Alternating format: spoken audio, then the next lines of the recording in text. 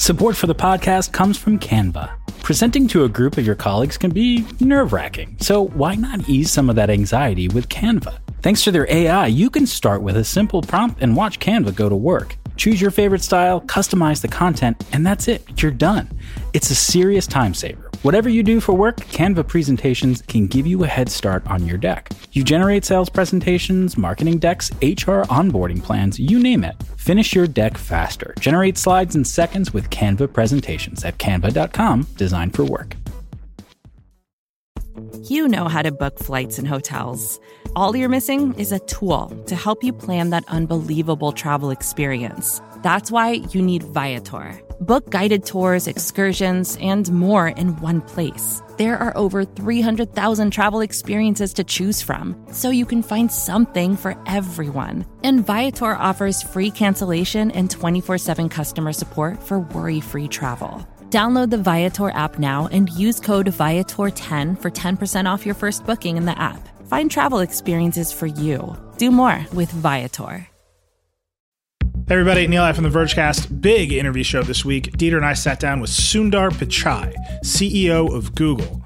This was a jam-packed conversation. We talked about how the COVID-19 crisis is affecting every part of Google, from working with the government to changing consumer behavior across its apps and services, to battling conspiracies and misinformation on YouTube and search, to how Sundar is managing the company remotely as everyone works from home. We also got into how Sundar and Tim Cook discussed launching their exposure notification tracking system that's coming to iOS and Android.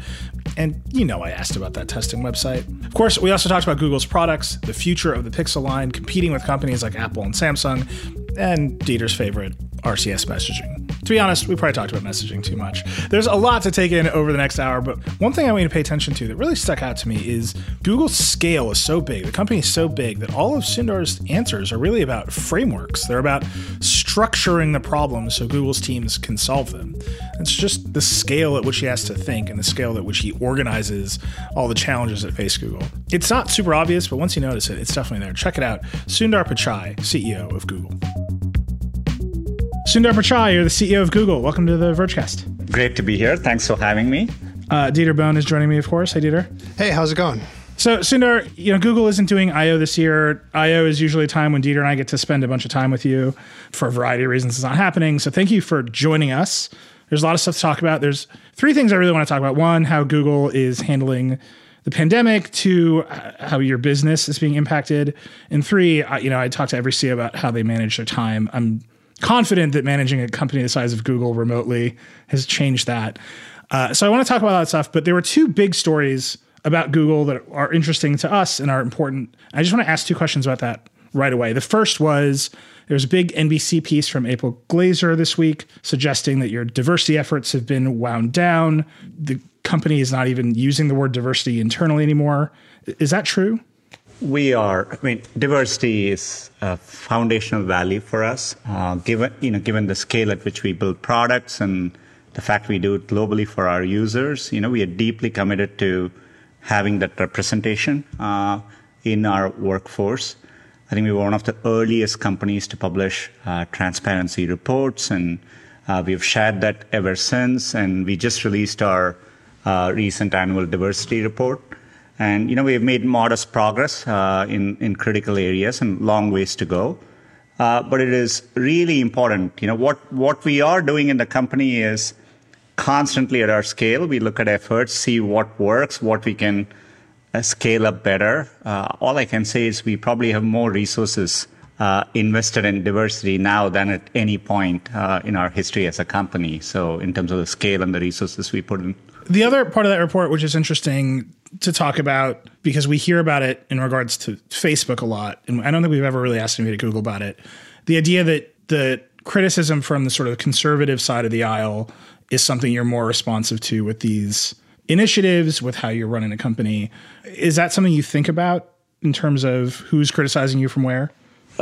Look, our diversity efforts, we don't bring any such lens to it. I mean, we are, if you look at, there are many areas where we are still as an industry and as a company dramatically underrepresented.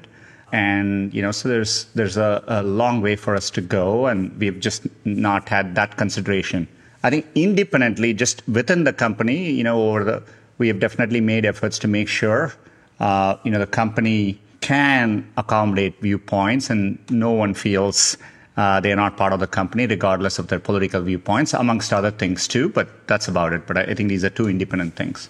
So the other big story that hit yesterday from the day we were recording was over at The Information about Mario Caroz and Mark Lavoie sort of quietly leaving the division and the Pixel sales numbers maybe not being super great. Is the Pixel business sort of living up to where you hoped it would be right now? Overall, maybe I'll comment on the hardware and then talk about Pixel too. It's been, a few years, last couple of years has been a kind of a major integration phase for us because we've combined, our Google hardware efforts with Nest. We absorbed the mobile division of HTC. And so it's been a lot of stitching together. And we have, wide product portfolio too. So it's definitely been a building phase. Super committed to it for the long run. Hardware, is hard, and it definitely has components of it which take real time to get it right. Thinking about underlying silicon or display or camera or any of those stacks, and so we are definitely investing in it with that timeline. And we have had, I think we've made a lot of progress. Pixel 3a last year was one of our highest NPS rated products ever that we had launched, and definitely even benchmarked outside. So to me, it's a clear indication we have made a lot of progress too. We just launched Pixel Buds this week, which you guys covered. Thank you. To a good reception, and our Nest Home and Nest Home products are definitely doing well. And so, we take a long-term view. We are not in it just for phones alone. We kind of have a vision of where computing needs to go. And I think it's really hard to drive that vision without doing hardware, software, and services together. You have to think at the intersection of it. So I see a lot of value in thinking about it and doing it that way. We are definitely going to have hiccups. We are a nascent player in a really complex space, and so not everything is going to be smooth. But am I excited about our portfolio for later this year, or especially if I take a longer term view, because some of the deeper efforts we are putting in will take 3 to 4 years to actually play out. And when they come in, I think I'm excited about how they will shape where we are going as well. Yeah, I mean, I've asked you sort of how serious are you about hardware? I feel like every year since you created the division, and we always sort of like with self-driving cars look at, well, it'll be a 5-year time frame. It'll be a 5-year time frame. That 5-year time frame sort of just always seems to be 5 years out. So when you say you're in it for the long term, is that still sort of even today the time frame that you're thinking of for it really bringing back like really serious results in terms of big sales numbers or big influence in the market, or are you looking for something more immediate? We think about our hardware efforts obviously in the context of our overall computing efforts, and and in addition to what our ecosystem is doing, so we take that into account. I do think it's important we build a sustainable business financially too, because I look at the level of investment hardware needs, and both in terms of all the technology R&D you need to do, the kind of supply chain you need to develop, as well as the go-to-market investments you need. So it's a deep investment. So to do it well, I think you have to do it with a clear financial sustainability goal. And, I think so that's important. So for me, 3 reasons. One is to drive computing forward. The second is we really guide our ecosystem, and the best way I can think of is pretty much everything we have done well. You can go all the way back in Android's early days. Samsung Galaxy Nexus, which we worked together, was a pivotal phone. Nexus 7 in the tablet world. I can point to Chromebooks all along. We did our original hardware to kind of bootstrap it. And I look at areas maybe where we haven't done opinionated area. So maybe watch is a good example where we haven't. And then you can see it's tough to guide an ecosystem to what your vision of it is, just building the underlying platform. So I think that's the second reason. And third is to really build a sustainable hardware business. So I think all of it are important, and that's how I think about it. And I'm excited, Rick and team working closely with Hiroshi and team, they have that long-term view, and it's so we are pretty committed to it.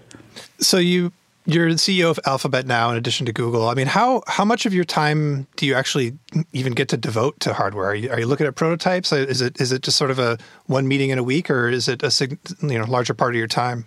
It's just a coincidence. I think I spent my morning with the team today talking about our portfolio for next year. Anything you want to tell us?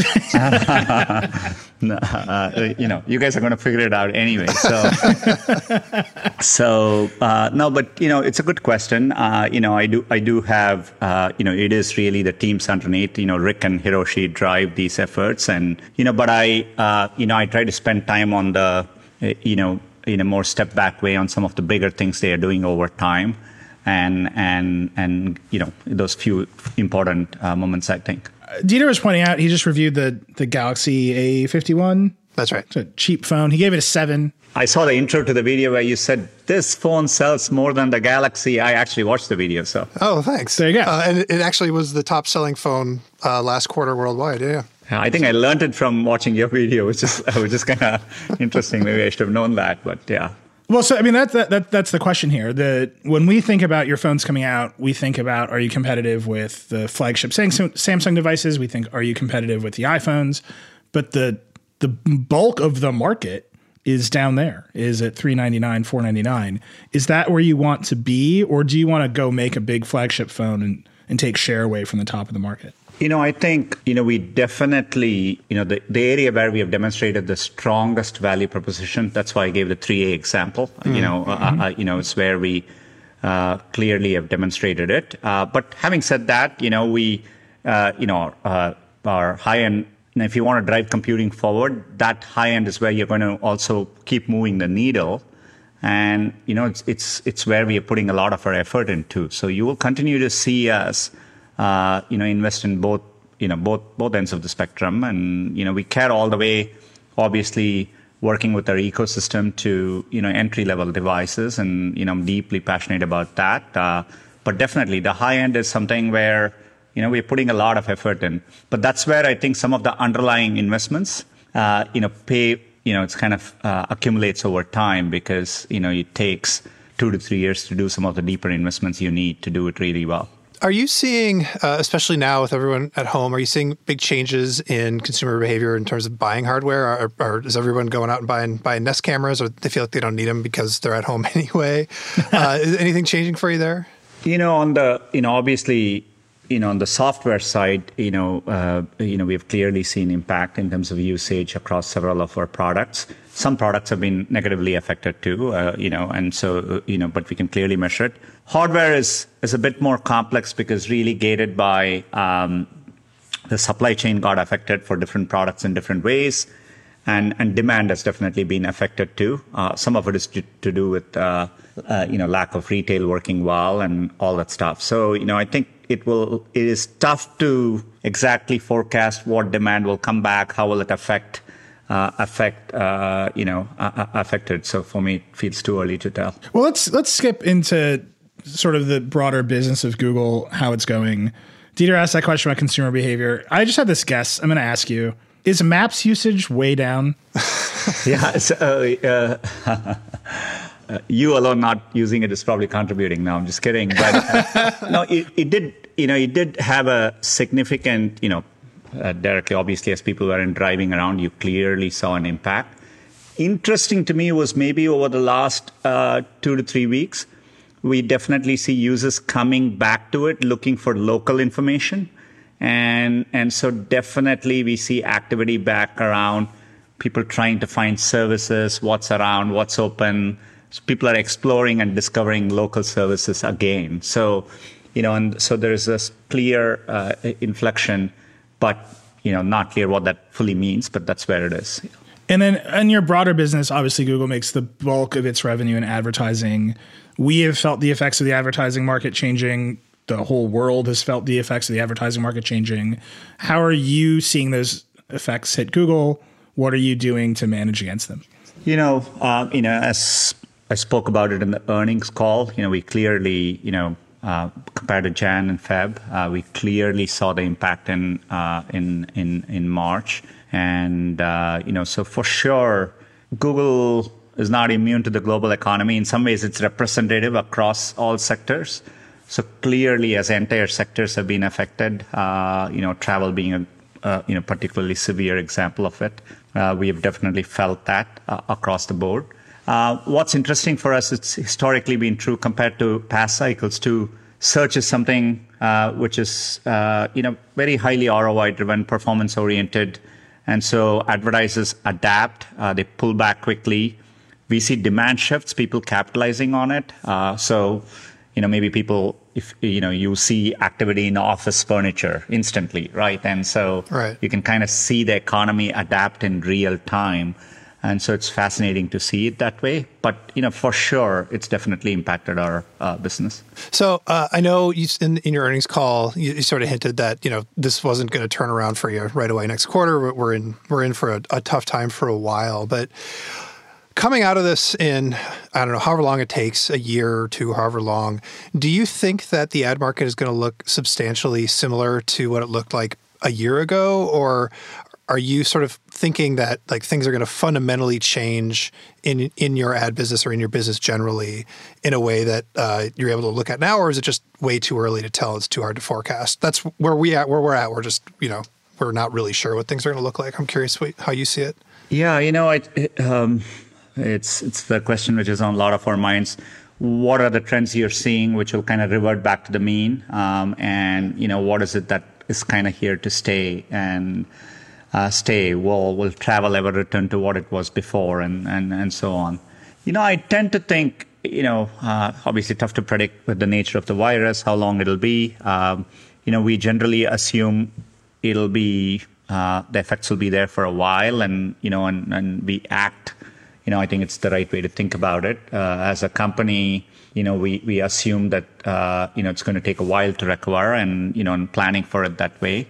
But it's a bit hard for me to say. I do think human needs are pretty fundamental, I think, in terms of being social, wanting to meet people.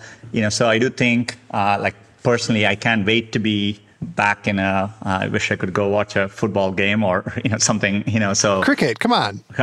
Cricket is true too, but, but that's a bit tougher for me to get to. Fair. I did manage it last year. I'm glad I did.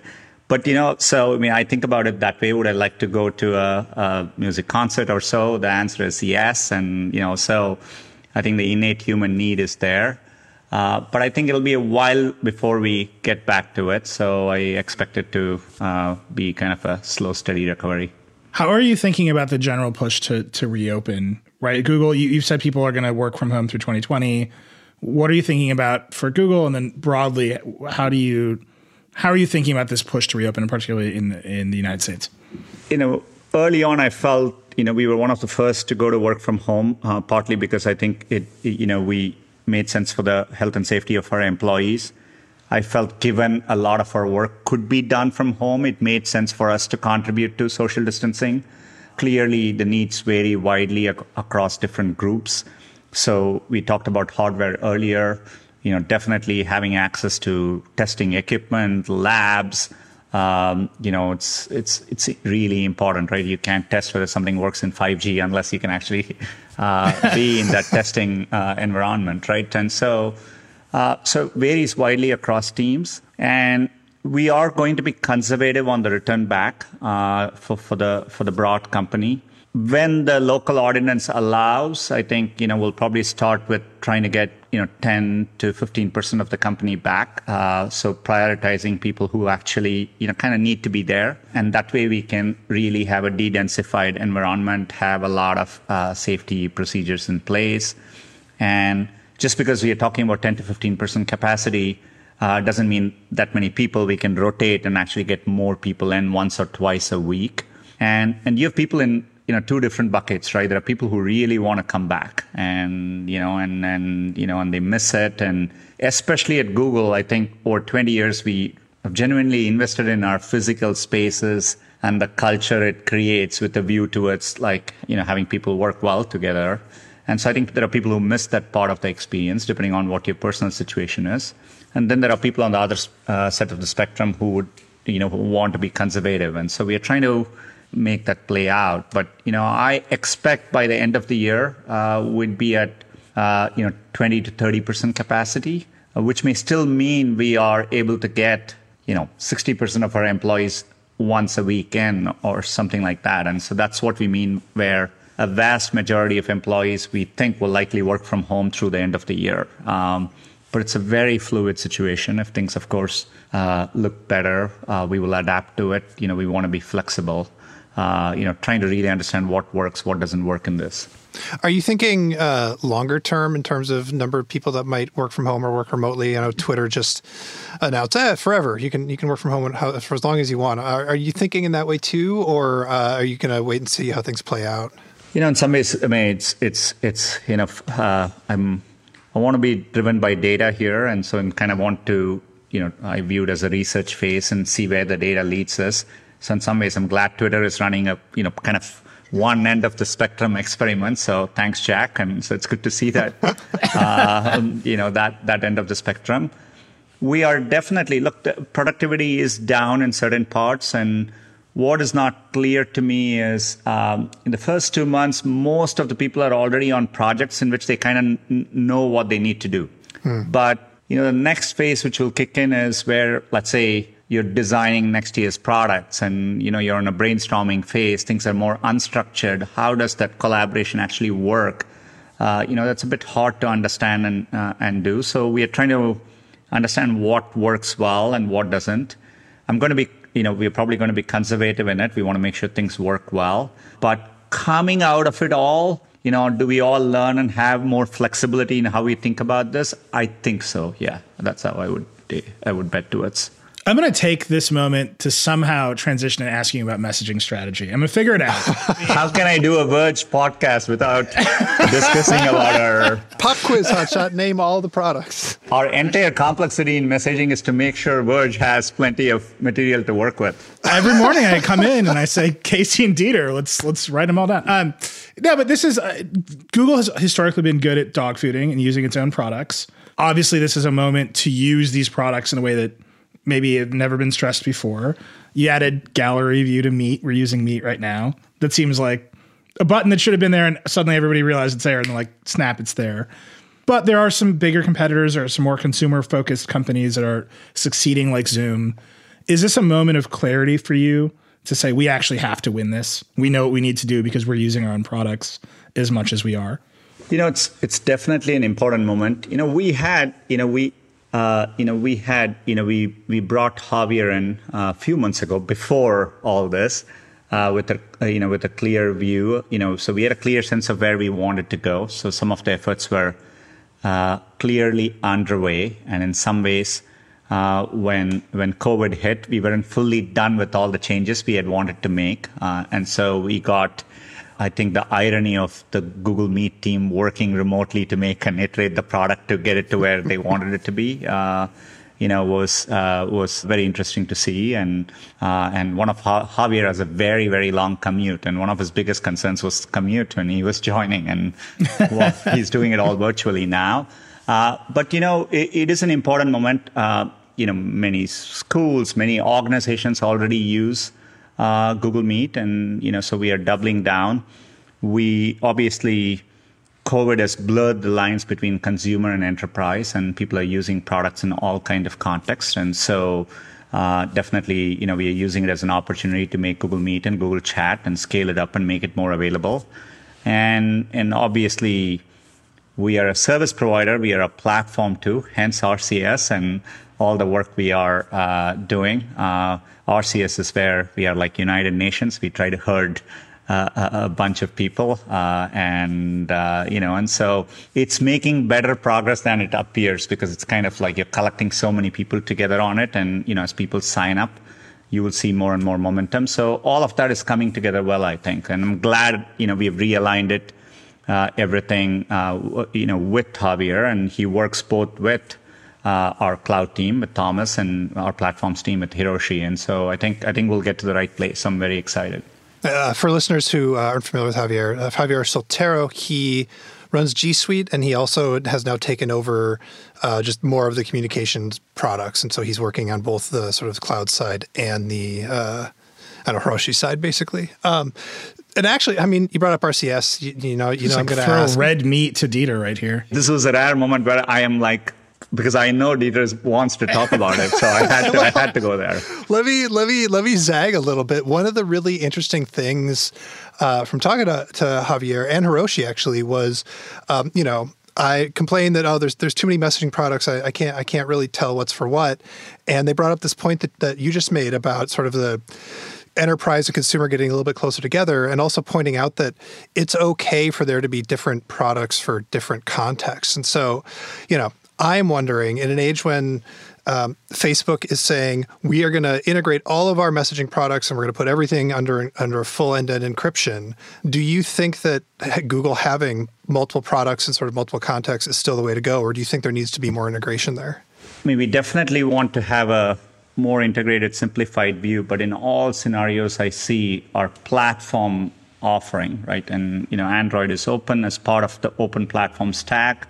I think you need a open standards-based messaging framework, and we have to evolve that from its SMS days, and that's RCS for me. And and obviously, we'll continue doing that in all scenario because I think that's part of building that open stack. I don't see that changing. But in terms of our services, I want it to be as simplified for people as possible. And, I think we've made great strides compared to where we were with Google Meet and Chat. Of course, we have Duo. We had intended Duo for consumers and Google Meet and Chat for businesses effectively. But the lines have blurred and so they share a lot of common underlying technology. They both built on WebRTC and so there's a lot of common work, and given its common teams, hopefully we can iterate but some flexibility. I think it's fine here. Yeah.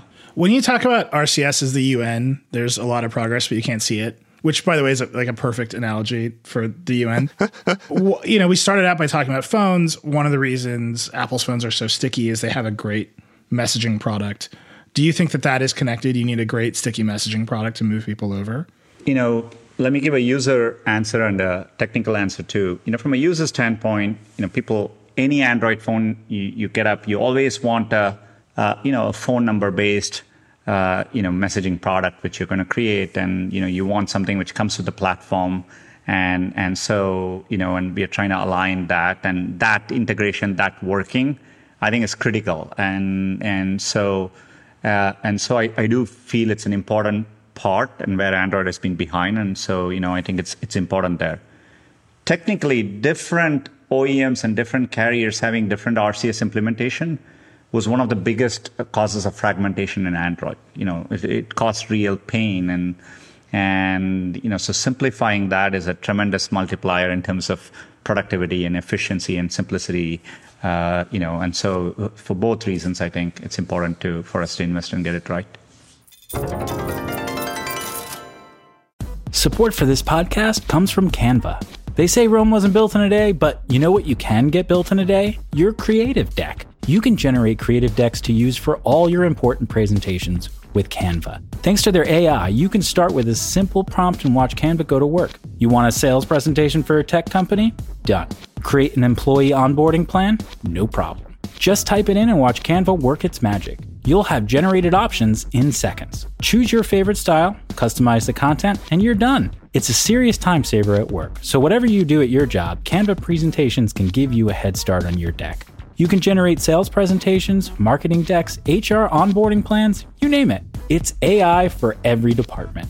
It's easy to learn, it's even easier to use. And because it's built in Canva presentations, you can stay focused on the task at hand with no app switching. Finish your deck faster. Generate slides in seconds with Canva presentations at canva.com, designed for work. This episode is brought to you by State Farm. You've heard it before. Like a good neighbor, State Farm is there. But it's more than just a tagline. Because State Farm agents are small business owners themselves who live and work in your community. And if you're in the market for small business insurance, who better to work with than an agent who understands what it takes? State Farm agents can help you create a personalized insurance plan that fits your small business needs and budget. Talk to your local State Farm agent today about small business insurance. Like a good neighbor, State Farm is there. All right, so we lured you here by saying we were going to talk about the pandemic. We've mostly talked about messaging. I want to make sure we talk about the pandemic. What a surprise. I feel like your team prepped you well. But I do want to talk about that. And you had to know this question was coming. I keep track every week of when Trump and his team held up the flow chart and said, some X thousand Google engineers are working on it. Just walk me through that day. Did you expect that to come? The next day, Trump said someone from Google had called and apologized to him. Did that happen? Just what was that set of days like? Very early on through COVID, we decided as a company we should do everything where areas where our expertise could help, and so we had a wide set of efforts. I think there were two efforts, and we were in touch with the coronavirus task force.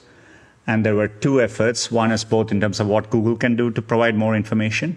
And Verily was working on a way to, develop wide-scale testing, particularly with an emphasis on drive-through testing with a focus on first responders.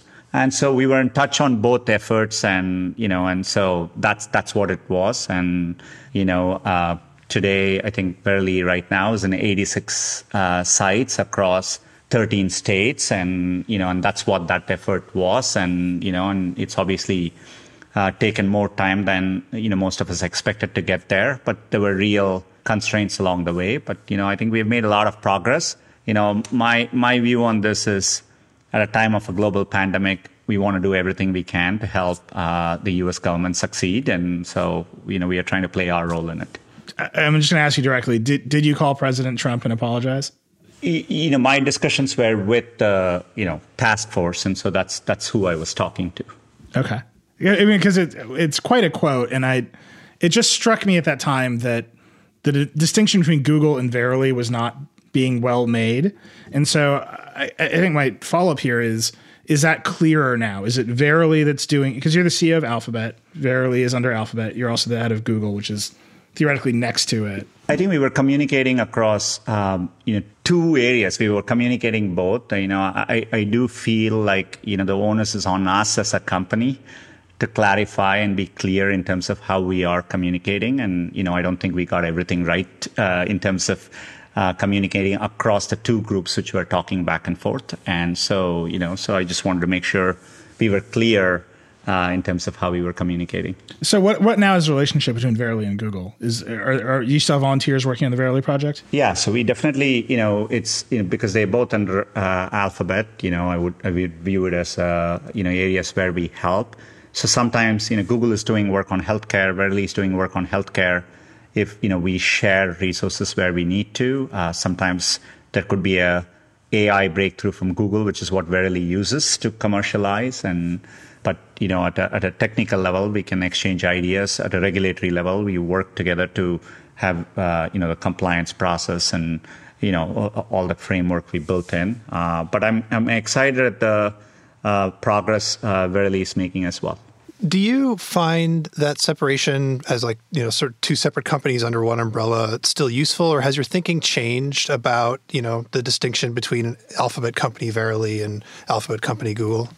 It's a good question. There are many areas where I find the distinction to actually, help, because, when you take something like Waymo and, the time frame it needs to operate in, dealing with a very different set of issues than, building a typical internet product. I like the fact that there is structural separation, that the Google management team doesn't have to sit and think through that breadth, and they can be more focused, and allows us to play these different bets with the different characteristics they would need and different time horizons and so on. So I think, to me, Alphabet creates that flexibility. The underlying commonality across all of Alphabet is we think it has to be a deeper, technology play.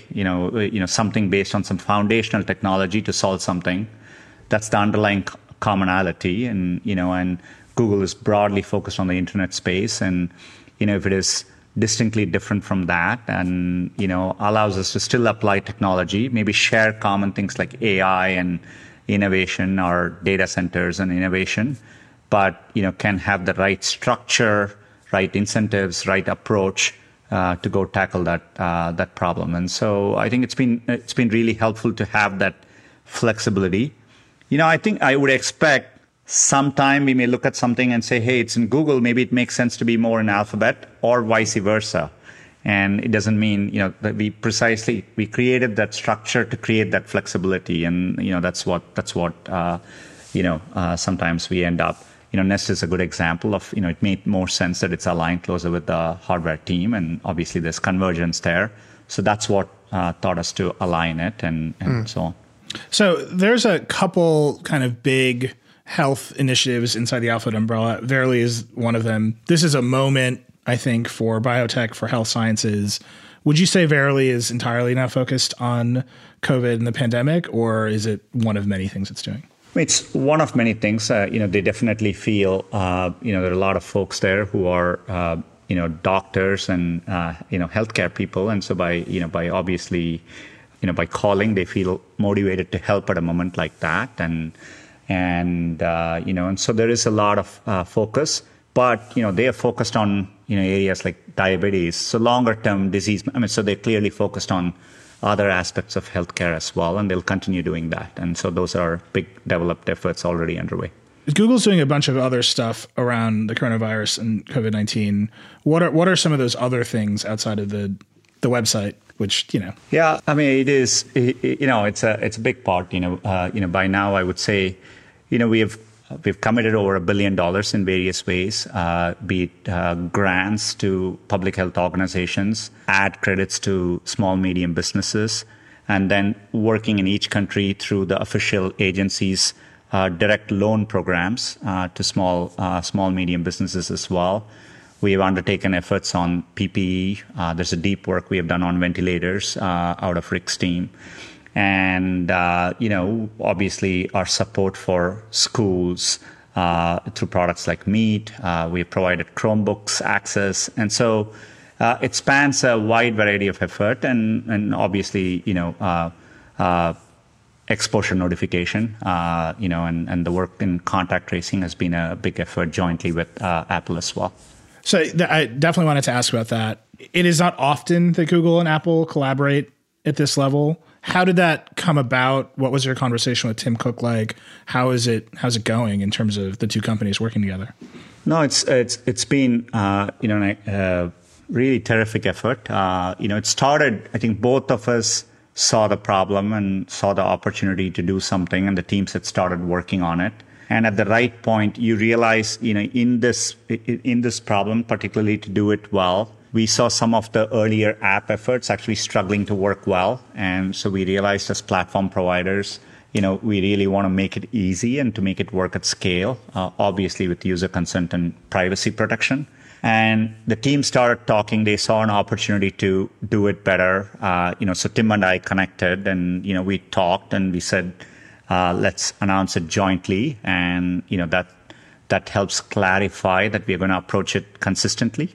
And so, for public health organizations planning, we wanted to give a clear commitment and a framework that they can actually invest, and we are going to support it as a platform. And, since we have done, we continue, the teams talk, almost, I would say, multiple times a week, across the two companies. And we are in conversations with, public health organizations around the world, and you will see. And there are large countries where they are fully developing a service on top of it. And, our goal here is to have one more toolkit in all the efforts you need to do to manage COVID. We wanted to make sure we created the option value and add one more step in that toolkit. I want to provide a window. I think most people don't get to see people in positions like yours make decisions. When you're on the phone with Tim Cook, what was like a problem that needed the two of you to solve, or a decision that it needed the two of you to make on a project like this? Maybe one example I would give, when Tim and I talked, it was mainly actually deciding to just actually go public and lay it all out, and earlier than both companies would normally do in a process like this. We would have probably normally waited to develop, hash out more issues fully. But we both realized, given the public nature of it, given the responsible conversation you need to have with, societies, many societal institutions as part of it, it was important that we put it out and shared details and engaged in a conversation. So we basically made the decision. I think the team said maybe differing timelines on when this should be announced. And so we talked through and we decided to announce it sooner rather than later. So you and I have talked previously about Google's responsibility when it comes to AI and making sure AI was ethical. With this, you're in the middle of a pandemic. You're in the middle of a whole bunch of different countries with their own health organizations. How do you think about your responsibility as the CEO of Google in this pandemic? Because from a certain perspective, it rises to like a governmental level of a social contract with users, or you could say no, we're just a tech company. So how do you see that? I mean, it's a good question. This is definitely it's a 1 in 100 year kind of issue we are dealing with. Yeah. So it's important. I want to do everything we can. Always be aware that we are a company, private company working through a extraordinarily public moment. We clearly have products which people come and rely on. And so doing that well, both in terms of providing, high quality information and getting it right, trumps, everything, as we handle that. And that is the biggest way by which we can do well. And beyond that, supporting our employees, supporting the communities we operate in, all that go hand in hand. And then there are longer term efforts where, because we have deep technological underpinnings, we can bring that technology to bear to support either healthcare organizations and so on. But that's the way I think about it.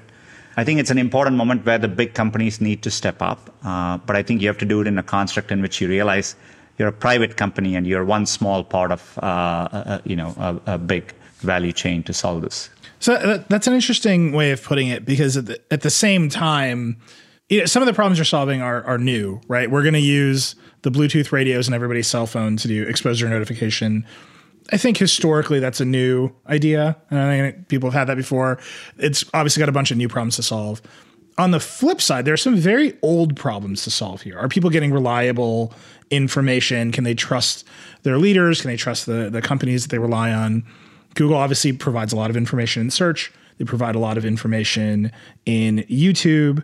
There have been some massive coordinated disinformation campaigns on both of those platforms. Sort of next to what you're saying, Facebook just recently announced what amounts to like a worldwide Supreme Court for free speech on its platform. Are you thinking you need to do something at that scale to manage the very old problems of reliable information on your platforms? It's the foundation of what our company is built on. Search was designed to, across the web to surface the highest quality information. So it's something we've thought about for a long time. Obviously, the challenges have gotten more complex and harder for sure. And so I think, we have evolved our approaches too. So I'm following what everybody is doing with a lot of interest here. So for example, in YouTube, I would say over the past maybe 4 years, we have definitely, for categories of information, relied on external experts, right? And we partner. So for example, around violent extremism, we partner with counter extremism organizations, right? And so we tap their expertise to help shape our policies, right? And as we evolved our hate and harassment policies last year, we consulted with many organizations. We took inputs. So I think relying on deep experts, other nonprofit institutions, governmental expertise, is a natural way we want to approach our work. And so I think, to me, whether you set up a oversight board, I will look to see what the learnings from it are, and definitely going to study that. I think it's important to understand that. I think we are going to be flexible. If we find something works, we will be very open to adopting it. But we ourselves, I think, directionally have really worked hard to bring outside input in terms of policy definition and so on. And that's how we generally think about it too. All right. Well, I know we only have a few minutes left with you, so I want to just ask about how you are managing Google. Like Vergecast listeners know, I tend to end all these interviews by saying, how do you manage your time?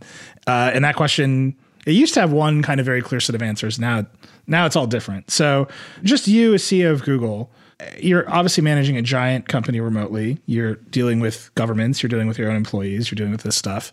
How are you currently just managing your time operating the company? I think, I've tried to have two parallel tracks. One is explicitly, there's a definite focus on COVID response. And so, I'm spending a significant chunk of my time on something like that, which, I wasn't spending, 2 months ago. But also making sure the company operationally is focused on, continuing to pursue all the efforts they are doing and being able to compartmentalize and do that too. And so not, I'm making sure there are meetings which just have a real sense of normalcy. And that's why I gave the example of the earlier morning meeting today when I was reviewing our, product plan for next year, is just a normal meeting, which I would have done. And so being able to do... What surprised you in that meeting? Yeah. I would say, it's just, it is just, timelines are hard to plan around. So that's, literally, your disruptions are, kind of concerning. So when you, plan timelines, and they're for sure hard, it's not a surprise. It's what was different about the meeting. But, I almost got you. Yeah, almost. But yeah, that's why I'm laughing.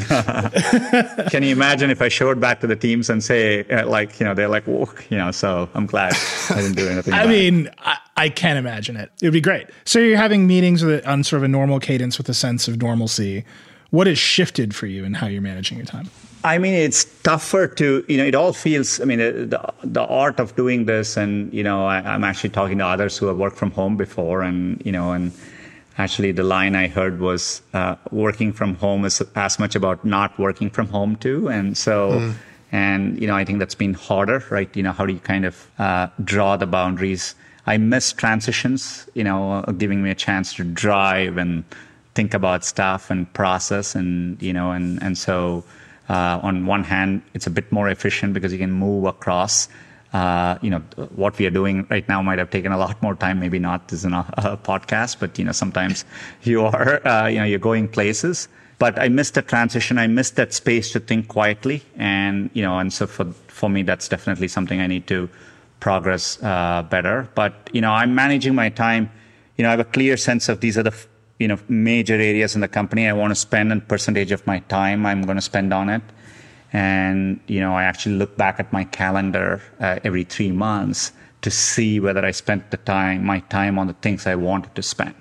And, I've always done that. And, and so any aberrations that come out, then, I step back and think, what can I do structurally to make sure I get back to how I want to spend my time? And so it's a constant iterative process.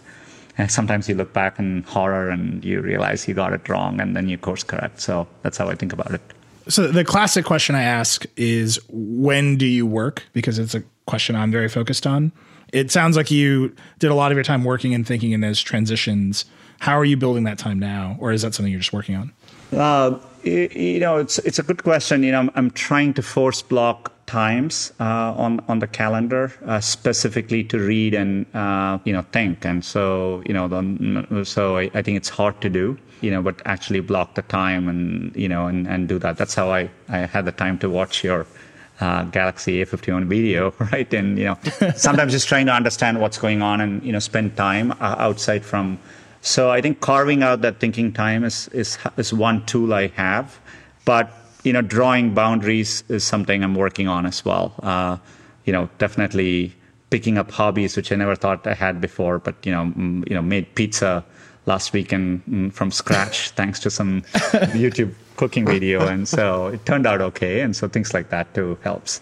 And then I guess my last question, I know we're out of time. I can see your guys have both turned on their cameras to let me know that we're out of time. But as you look out over the course of this next year, over the course of the crisis unfolding, what are the leading indicators of change that you're looking at that maybe other people aren't looking at? Maybe that's specific to Google. Maybe it's broader than that. But what are the signals that you see? You have access to a lot of signal. What are the signals you see that indicate change is coming one way or the other? It's effectively, user pattern shifts, trying to understand, is telemedicine a real thing? Does it sustain? or is it just something people do but people revert back to how they do things? So looking at recovery patterns and seeing where you're actually seeing a difference, long run difference is what we are trying to tease out and understand where we can. And very interested in how does work culture shift, how does travel and meeting shift for the long run, and hence its impact on things which will do well because of that and things which will have to adapt. So shifts like that. Education is a big area where we are watching, and definitely I know you've been passionate about rural broadband and connectivity and stuff. To me, distance learning really identifies those gaps too. And so long run, for us, figuring out how through both connectivity and computing we reach those things is a long run journey, I think, which we're working on. But I think trying to get those snapshots of where things are, changing and, trying to be data driven and adapt is something, I do think these are moments of opportunity as well to build the future. And, history shows through times like this, because so many people are facing so many problems, entrepreneurs rethink things and solve new things. And so it's definitely worth keeping an eye on. I'm going to ask one more. They're looking at me, but I'm going to ask one more. Do you see it differently around the world, right? You have access to a lot of data from around the world. Different parts of the world are different states of this. What are you seeing around the world that is giving you indication that things are going to change in the long term? One thing which has been striking is, I don't think in our lifetimes we have seen such a global moment where everyone seems to be going through a shared experience that's unique. So it's kind of one of the few positives. It feels like a moment for humanity together as a whole. But, for sure, when you look at places in Asia which have gone through and come back, we do see some shifts in, areas like, as people get used to ordering online and stuff, some of those effects seem to have, some of the shift stays. And, so we see trends like that. But I see a lot more common than not, which to me kind of says, there's underlying, shows the commonality of humanity more than how different we are as we are going through a moment like that. So there's more common patterns I see rather than differences. That's great. Well, Sundar, thank you so much for joining us. Thank you for taking a few extra minutes. It's always great. We got to have you back soon. Yeah, thanks, guys. I appreciate it. Stay safe. Take care. All right, my thanks to Sundar Pichai for joining us on the Vergecast. Of course, thanks to Dieter as well. Great conversation. We'll be back on Friday with the chat show, and then we've got just an incredible slate of guests coming up for the interview show over the next month or so. I'm so excited for you to hear these conversations. That comes out on Tuesday. You can tweet at me. I'm at Reckless. I love your feedback. I love your ideas for who we should talk to, what kinds of stories we should chase. Always so important. Tweet at me again. I'm at Reckless. Love your feedback. Talk to you soon. Thanks to Canva for their support. Canva wants to make your presentations come as easy as those thoughts that pass through your head. And thanks to their AI, you can start with a simple prompt and watch Canva go to work. Choose your favorite style, customize the content, and you're done. It's a serious time saver. Whatever you do for work, Canva presentations can give you a head start on your deck. You can generate sales presentations, marketing decks, HR onboarding plans, you name it. Finish your deck faster. Generate slides in seconds with Canva presentations at canva.com. Designed for work. Canva presents Unexplained Appearances. It was an ordinary workday until... that presentation appeared out of thin air. Also, it's eerily on brand. Wait, did that agenda just write itself? Words appear, making this unexplainable case... Unexplainable? It's Canva's AI tools. I can generate slides and words in seconds. Really? The real mystery is why I'm only learning this now. Canva.com. Designed for work.